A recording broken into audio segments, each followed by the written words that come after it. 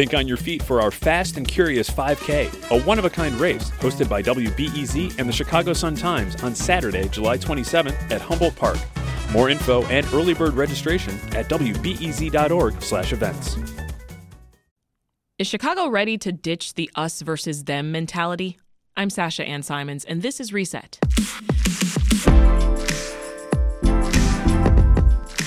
The next mayor of Chicago will have a lot on his plate when he takes over the 5th floor of City Hall in May. Public safety, education, transportation, the list goes on. So what should the city's next leader keep in mind when it comes to economic development? The Chicago Sun-Times editorial board has a new piece out today with some ideas. One suggestion, make the us versus them mentality that divides Chicagoans and the city a thing of the past. Here to discuss is Lee Bey, Sun-Times Ed Board member and architecture critic. Lee, talk to us more about this us versus them mindset. What does that actually look like in practice when it comes to how the city is developed? It's always been there. And, obviously, in a way, which is why the South Side and the West Side has developed differently than the North Side and even, let's say, downtown.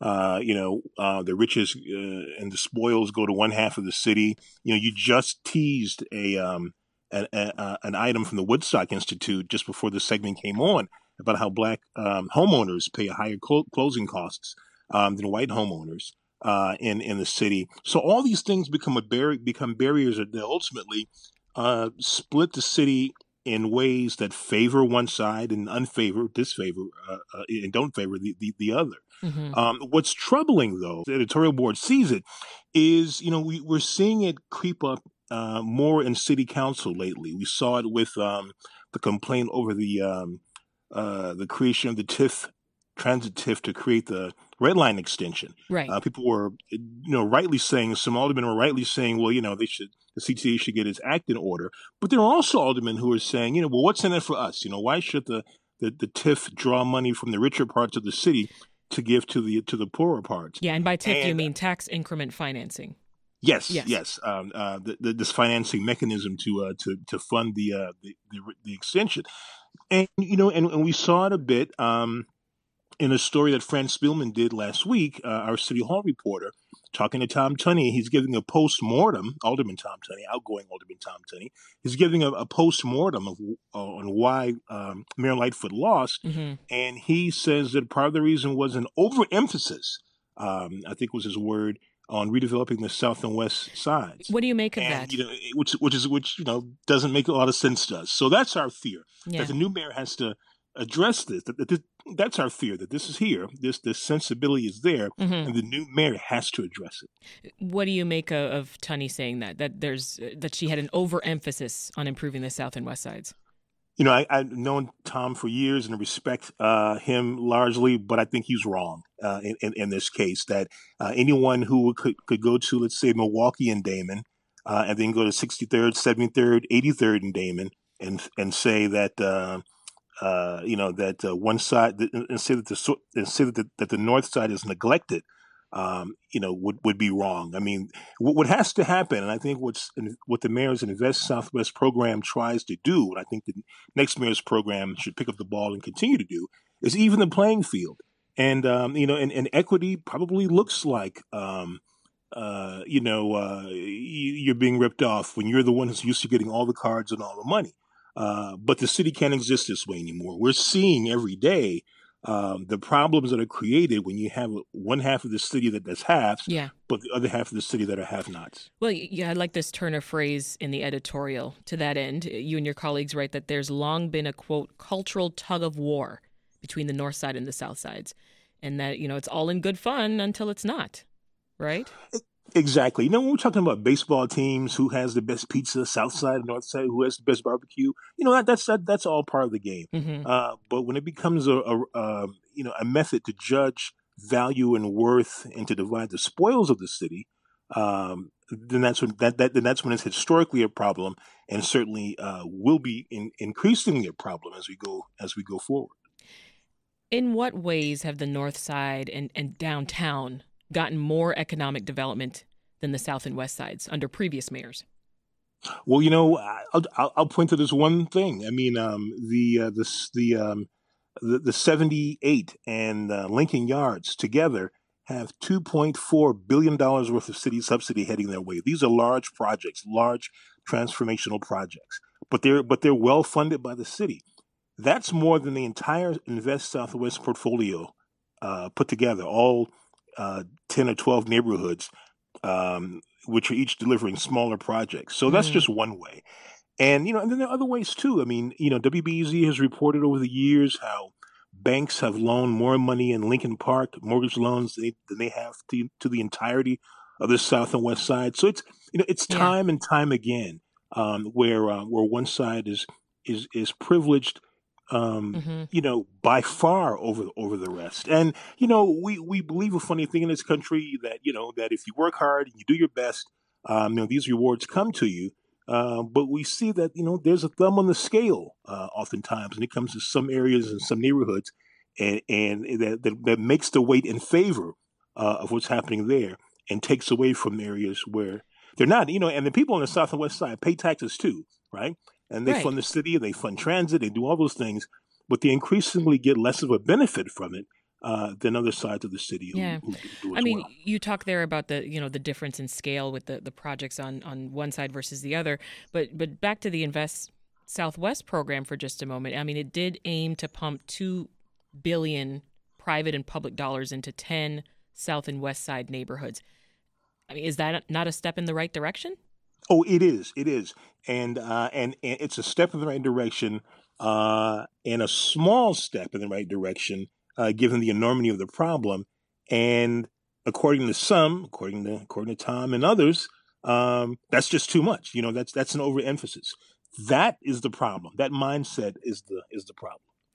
You also say that this type of thinking, it came into play as the city council discussed extending the Red Line beyond 95th Street to folks that don't currently have access to the L. Yeah, very much so. I mean, we saw. I mean, again, it was some of the conversation was wrapped in the city. The CTA should get its act in order before it seeks this money from the city. Although, as we've pointed out on the editorial board, the same problems with the CTA existed when there was the plans to improve the north end of the Red Line. I think the purple line and brown line somewhere in there too. So so these problems are always there, but it becomes a real issue. Can we do this? Should we do this when it comes time to bring transit equity to the South Side?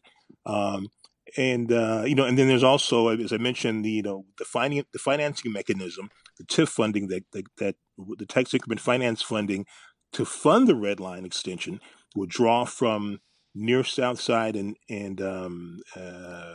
downtown wards, and kind of send the money south for the funding. And and that was even a complaint. People not understanding that it's a benefit to the entire city, not just a SOP to the South Side. Right.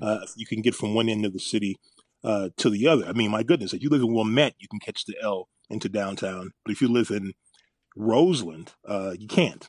Without having to catch a bus, a train, a Uber, a bus, an Uber or something to get downtown. So these are the things that the new mayor has to address and really use the office as a bully pulpit to kind of address and really take issue with this kind of thought before it takes root. Right. It takes further root.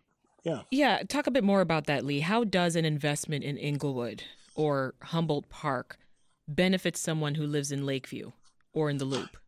It's like a body, right? I mean, it's like if the rest of my body is in good condition, but my fist hurts, my head hurts, then that becomes a problem. And if it gets worse, if the limb is in danger of being removed, it's been neglected for so long, it affects the entire body. And the same with the city. We tend to forget that people in these neighborhoods, these are our workers. These are our teachers live here. Our workers live here. Yeah. All those kind of things, and they deserve for the health of the city to be able to get around, to be able to, efficiently, to be able to live affordably and properly in the city. And I'll go one step further. And this is me talking, not the editorial board. Is that when you've neglected large parts of the city for so long, and things like crime and disinvestment set in, it's almost and in these areas, you can't wall it off, right? You can't say, well, it'll never jump the Dan Ryan and come on my side of the city. It'll Right. never go north. Ultimately, the problems that are in these neighborhoods break out of these neighborhoods, and I think you're seeing a bit of that with some of the crime and some of the other things that are happening citywide. That you can't create you can't just lock these areas off. And the city has tried this. The city has really done this Right. in over the years, but now it cannot, and it has to be solved. It has to be addressed. Lee, let's get back to Mayor Lightfoot's signature project here, Invest Southwest. Both Paul Vallis and Brandon Johnson, they suggested in a recent debate that they would keep some version of it. What would be your advice for them? Like, what's working with Invest Southwest and what's not?